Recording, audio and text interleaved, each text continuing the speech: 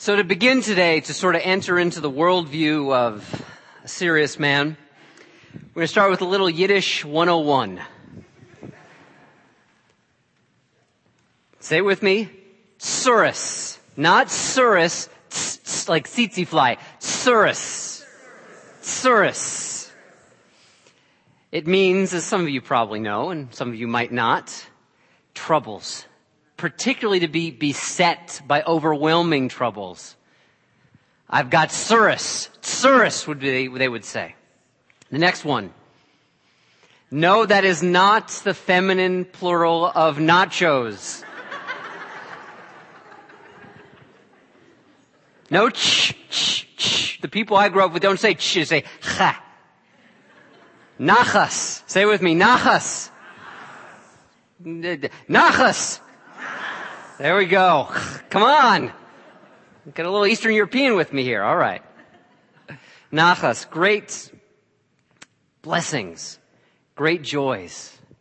I've got nachas. Tsurus and nachas. The opposite ends of the spectrum in life. So that's to prep you for something I want to tell you right now. My dad wrote a musical once. Well, actually, it was the idea for a musical that had exactly one song and one scene. Well, and actually, the one song had one stanza in that one song. It was this.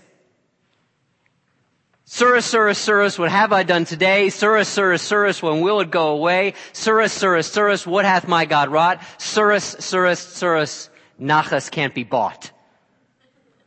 This was the ongoing refrain that would echo throughout this play that never got written, the song that the main character would turn to the audience and sing. And by the way, if any of you want to write music for Tsurus, Tsurus, Tsurus, it's waiting for you right there, okay? We can make this happen. We can take it to Broadway. Maybe not. The story of Tsurus that my dad was conjuring was largely his own life story about a successful man who had experienced some troubles, including, as he was telling me the sketch of the story, the sudden, unexpected, and tragic death of his wife, my mom. There was some real heartbreak in that. However, there was also some humor as well, too, in the play as he foresaw it. The first act ends with the me character running on stage and saying, "Hey, Dad, guess what? I'm going to be a UU minister." Tsurus, tsurus, tsurus, what have I done today? Tsurus, tsurus, tsurus, when will it go away? Tsurus, tsurus, tsurus, what hath my God wrought?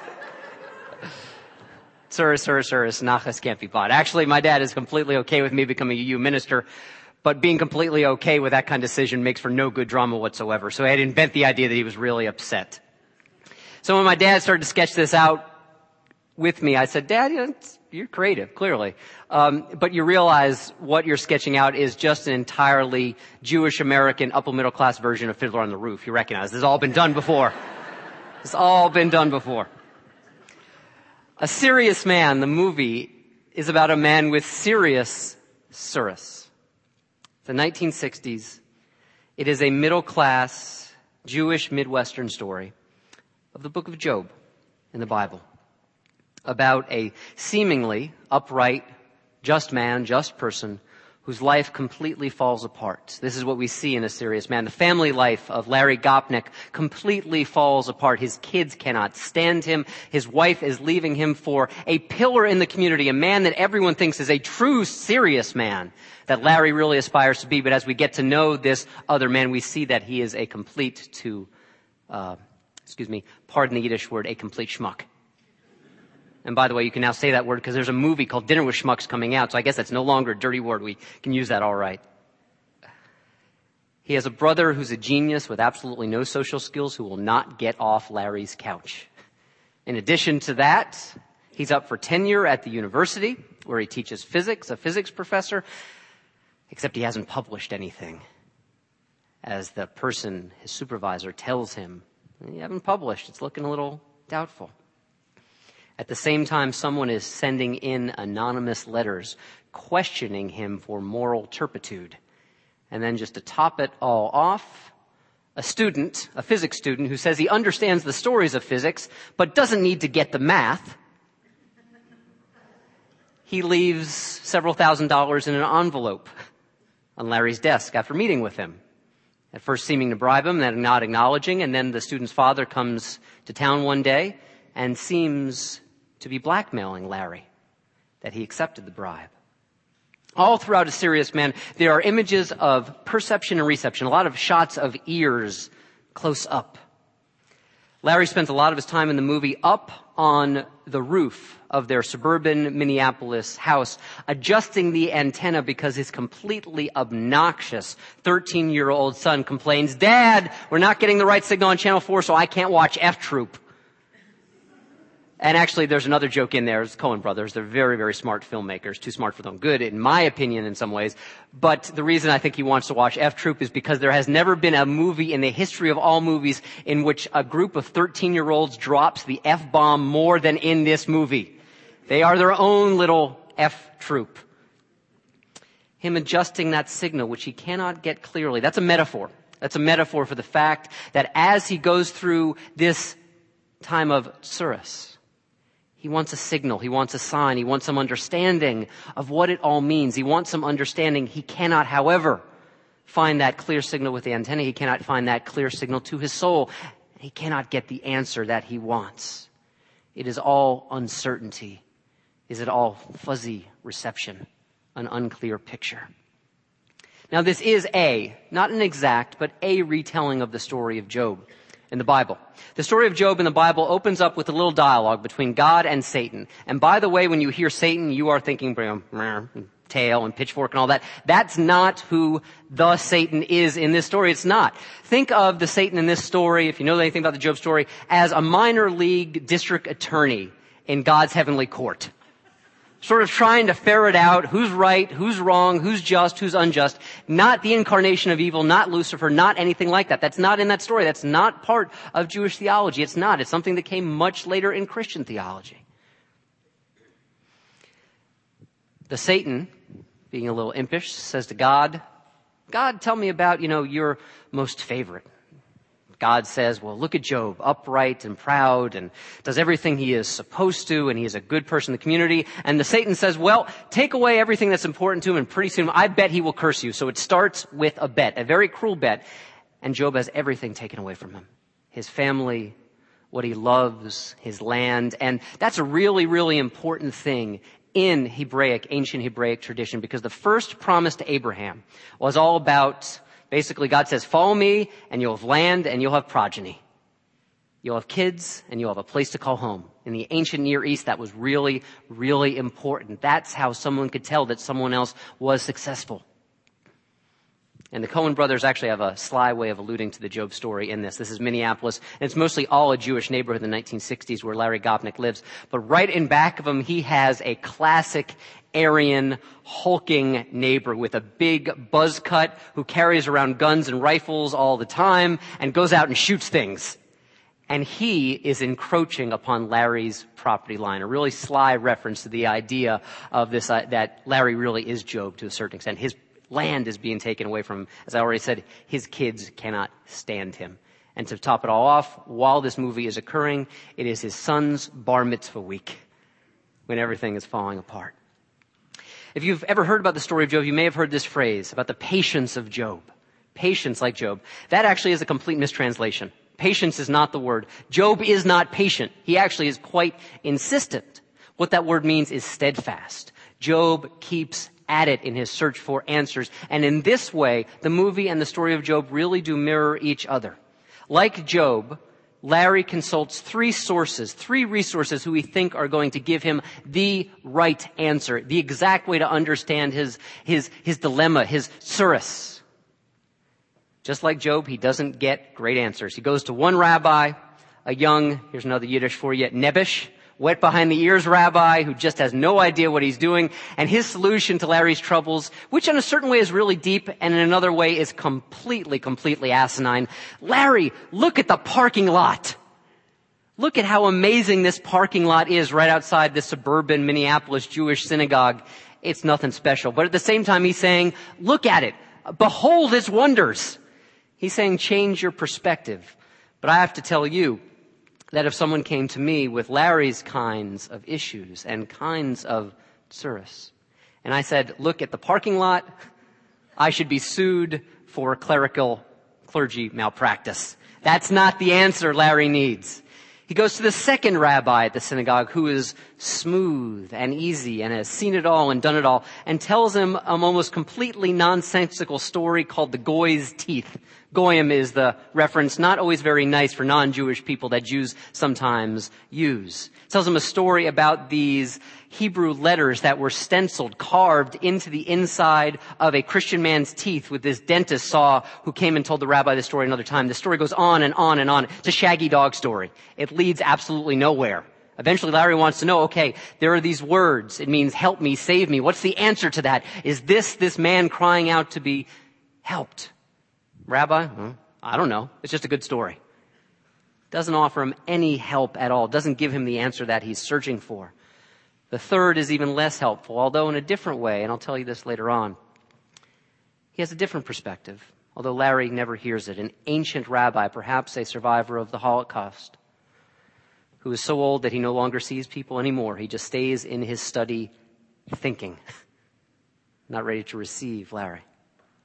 Now, the Coen brothers make really funny films, but always deeply ironic. It's one of the reasons that actually I think they were sort of very ill-equipped to make a story that said anything deep or real about the nature of suffering, except one thing. I'm going to get to that in a second. For example, they use irony to distance us from what's going on the screen. People don't respond as we think they would. The 13-year-old gets as stoned as he can possibly get before his bar mitzvah, and is up there with red eyes and sort of can't see the Torah text real well. The irony throughout all of this story keeps us at a distance from the suffering of the characters that we see up there on screen. But every once in a while, one of them says something that does bring it to home and bring it to heart. That the sufferer really does rip a hole in our understanding of reality.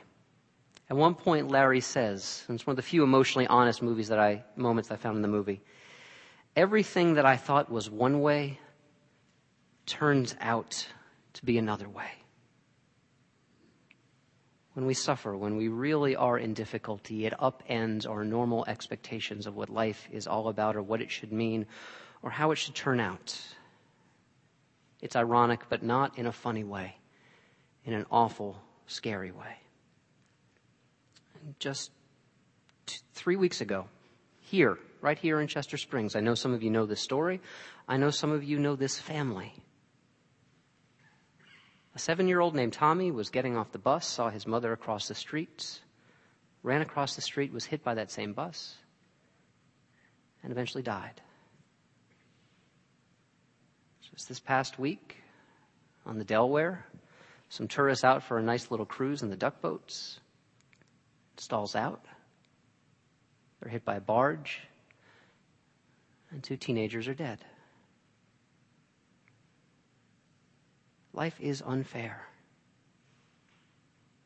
Life is difficult.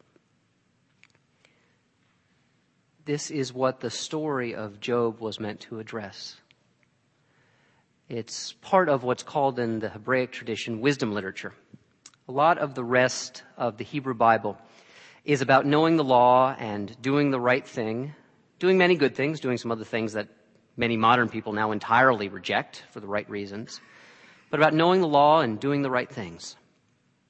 The wisdom literature in the Hebrew Bible, and it's one of the reasons it's my favorite, is all about those people who do the right things. And still, life turns out so unfair, so unjust, that sometimes we can do all the right things and things still don't turn out. We don't get the right answers. We don't get the right reward. In fact, it almost feels as if we're being punished.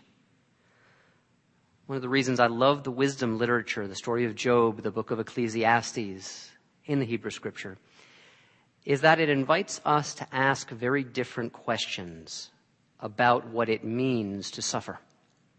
I, in fact, think there are 3 different questions people ask in a time of tsuris, difficulty, sadness, or suffering. We tend to lump them all together, but I think there are 3. The first one is, in some ways, the easiest to answer. Sometimes. Cause. What caused this? What was the cause and effect? What was the thing that happened? It's what they're trying to investigate about the duck boats. What happened to lead that boat to stall? Was the radio call made to the Coast Guard? Was there any communication with the barge that was bearing down on them? In some ways, we hope, especially for the people who lost people that day, that they will know the cause. How did it happen? Then there's another question. What's the reason? The most difficult question. Why did this happen? Why? Tell me the reason. I personally feel that this is the question that must be addressed with the utmost humility. I personally know the dimension of life that is deep and divine and that I call God and that many of us call by a number of names. But the one thing that I absolutely believe about that dimension of reality is that it does not micromanage our world in such a way that it forces buses to hit children who have just been left off of those buses. It doesn't cause tourist boats to stall in the middle of the Delaware River. I don't believe that with all of my heart. I just don't think that's the way it works. Maybe you have a different impression. I just know that when someone is suffering, very often what they do not need from me is the answer of why. Because I think my answer will always be incomplete. To remember how to respond to another person's suffering, I think we need to remember humility around this question of why. A number of years ago, I was with a gathering of guys. We had just gone to a football game. It was a playoff game. It was my beloved Giants. They got absolutely just destroyed.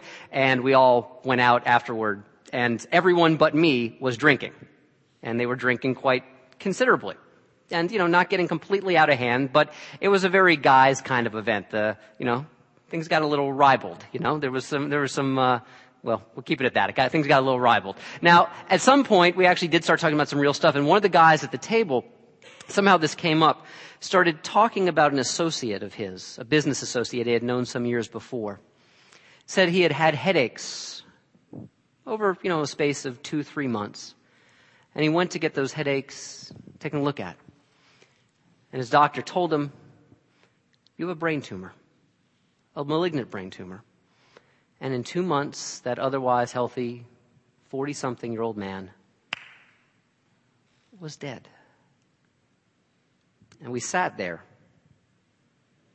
The enthusiasm of the group quieted down for a moment.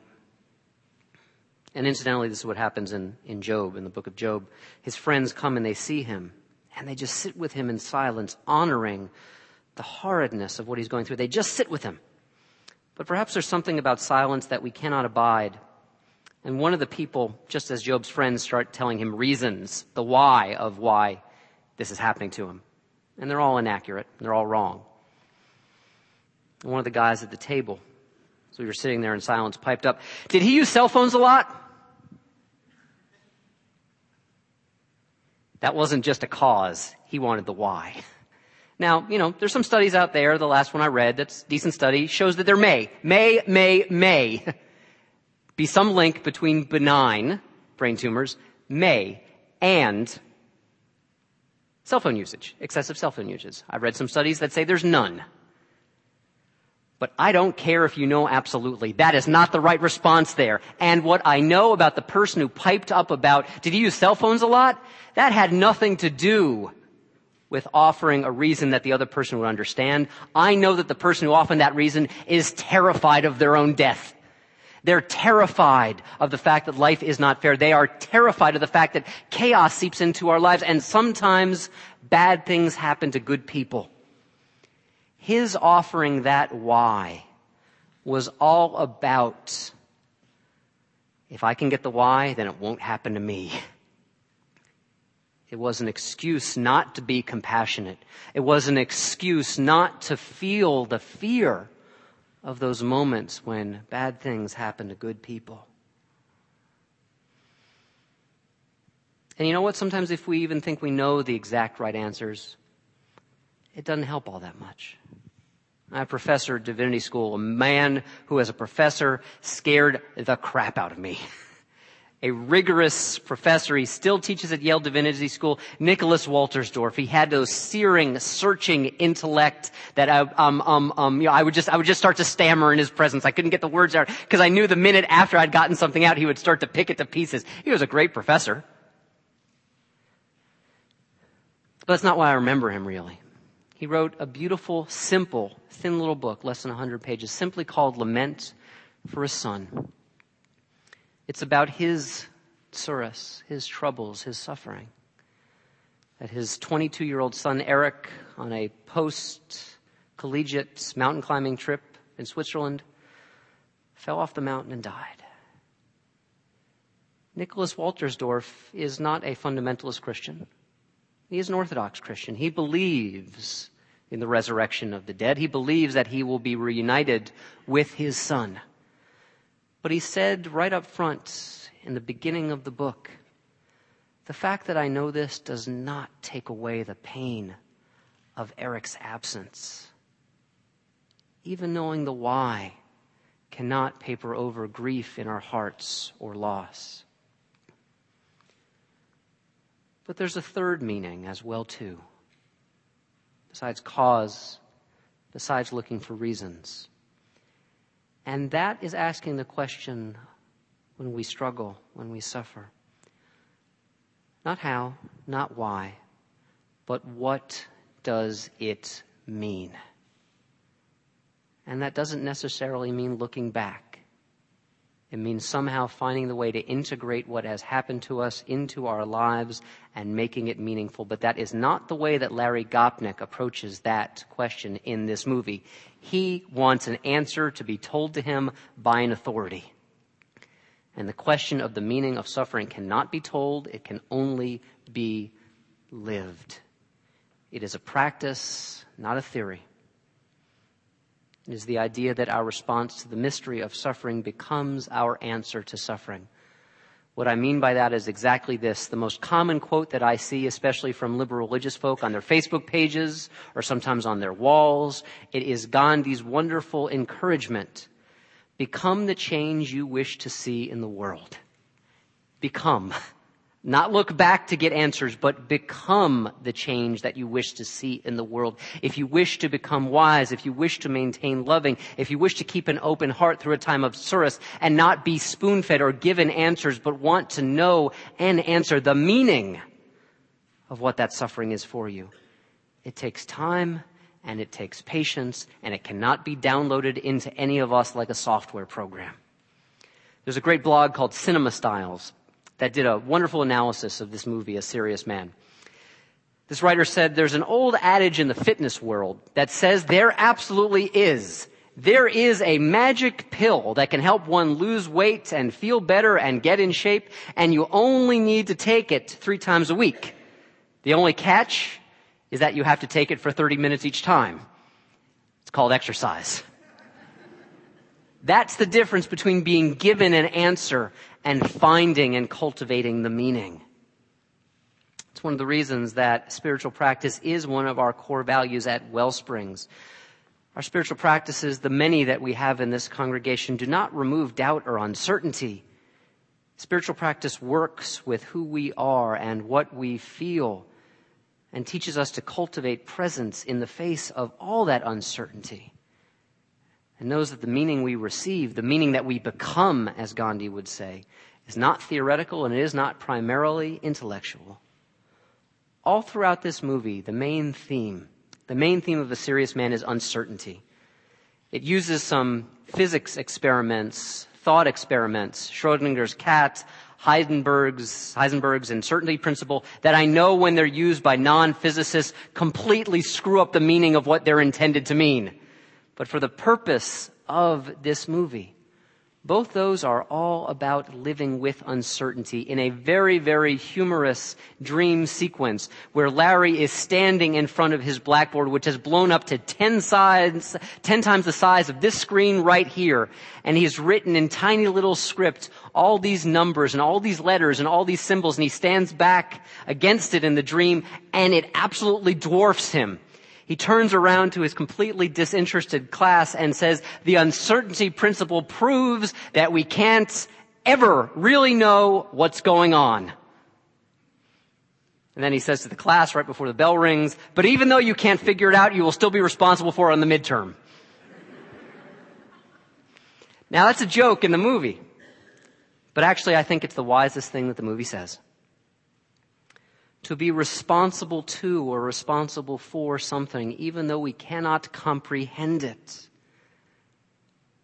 That is such a deep path in life. The movie opens with a little epigram, a little quote from the medieval Jewish scholar Rashi.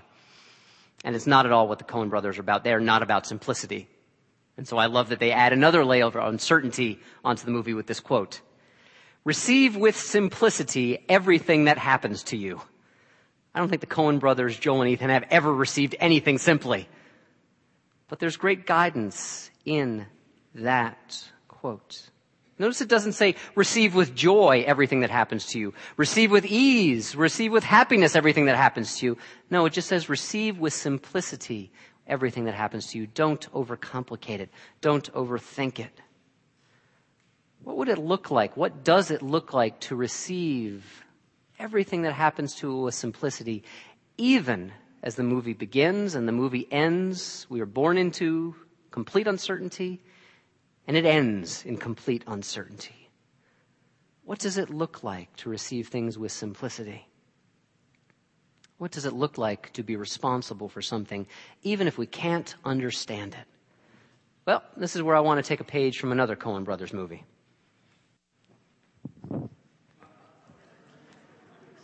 The inimitable Frances McDormand as Marge Gunderson. She lives out the truth of what it is to be responsible for something, even though she cannot understand it. This is from Fargo. I hope a lot of you have seen Fargo. It is the only Coen Brothers movie that actually hit me in my heart. I like a lot of their other stuff, but it's the only movie that got me in my heart, and it's all because of her. She receives what happens to her in life as a sheriff, as someone who deals with bad things happening all the time. She receives it with simplicity. And in that final statement of the movie, she has captured the bad guy who has caused such immense suffering for so many people. A true sociopath, a true person who preys upon other people. And he's locked up in the back of a police car, and she's bringing him back for what will be a righteous judgment upon what he has done. And I'm not going to even try to do the Minnesota accent. But she sort of purses her lips like she does in the movie. And all this for a little bit of money.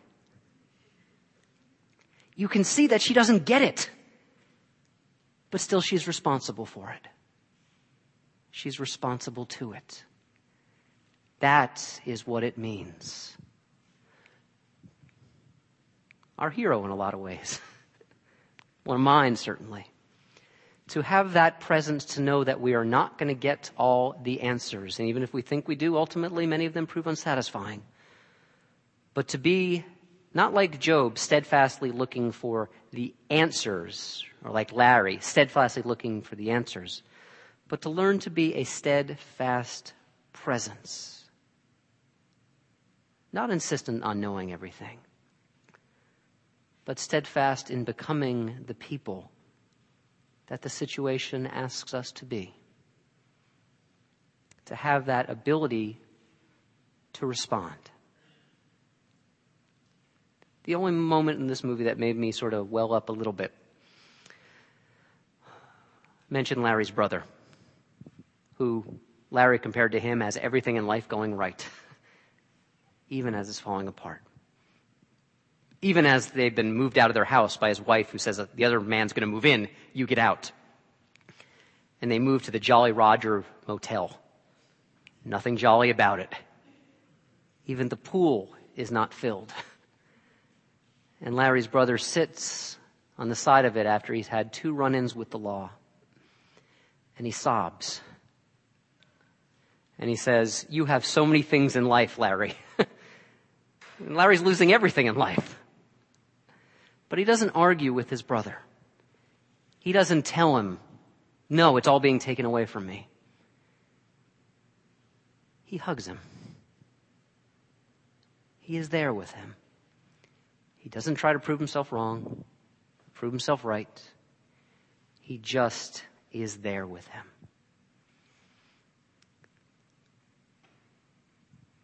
To learn to be there, which is to say, here, and maybe very much here for some of you on this day, for whom tsuris is not a funny word, but a real word. To learn to be here. To learn to be able to be responsible, even when we don't understand. That is to live out meaning in life. Is to know what it means to be steadfast and to have faith in a way that no doctrine can ever encompass. But truly, this kind of faith can lead us where we need to go. Amen. And may you live in blessing. Let's pray together.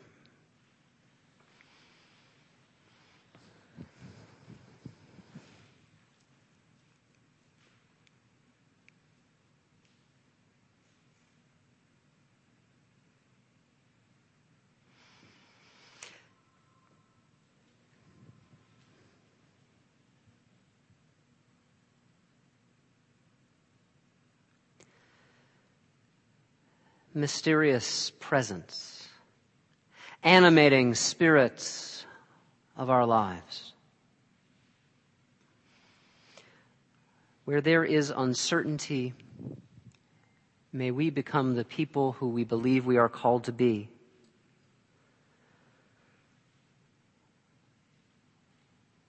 Where there is that need for wisdom, may we know that it does not come in answers that can be told or spoken, but in a presence of love and compassion, grace and beauty that knows what it is to stand in life.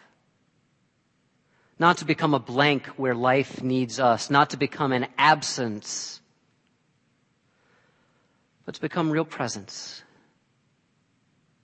To be people who, whatever the season of the soul is before us, to be people who can be here,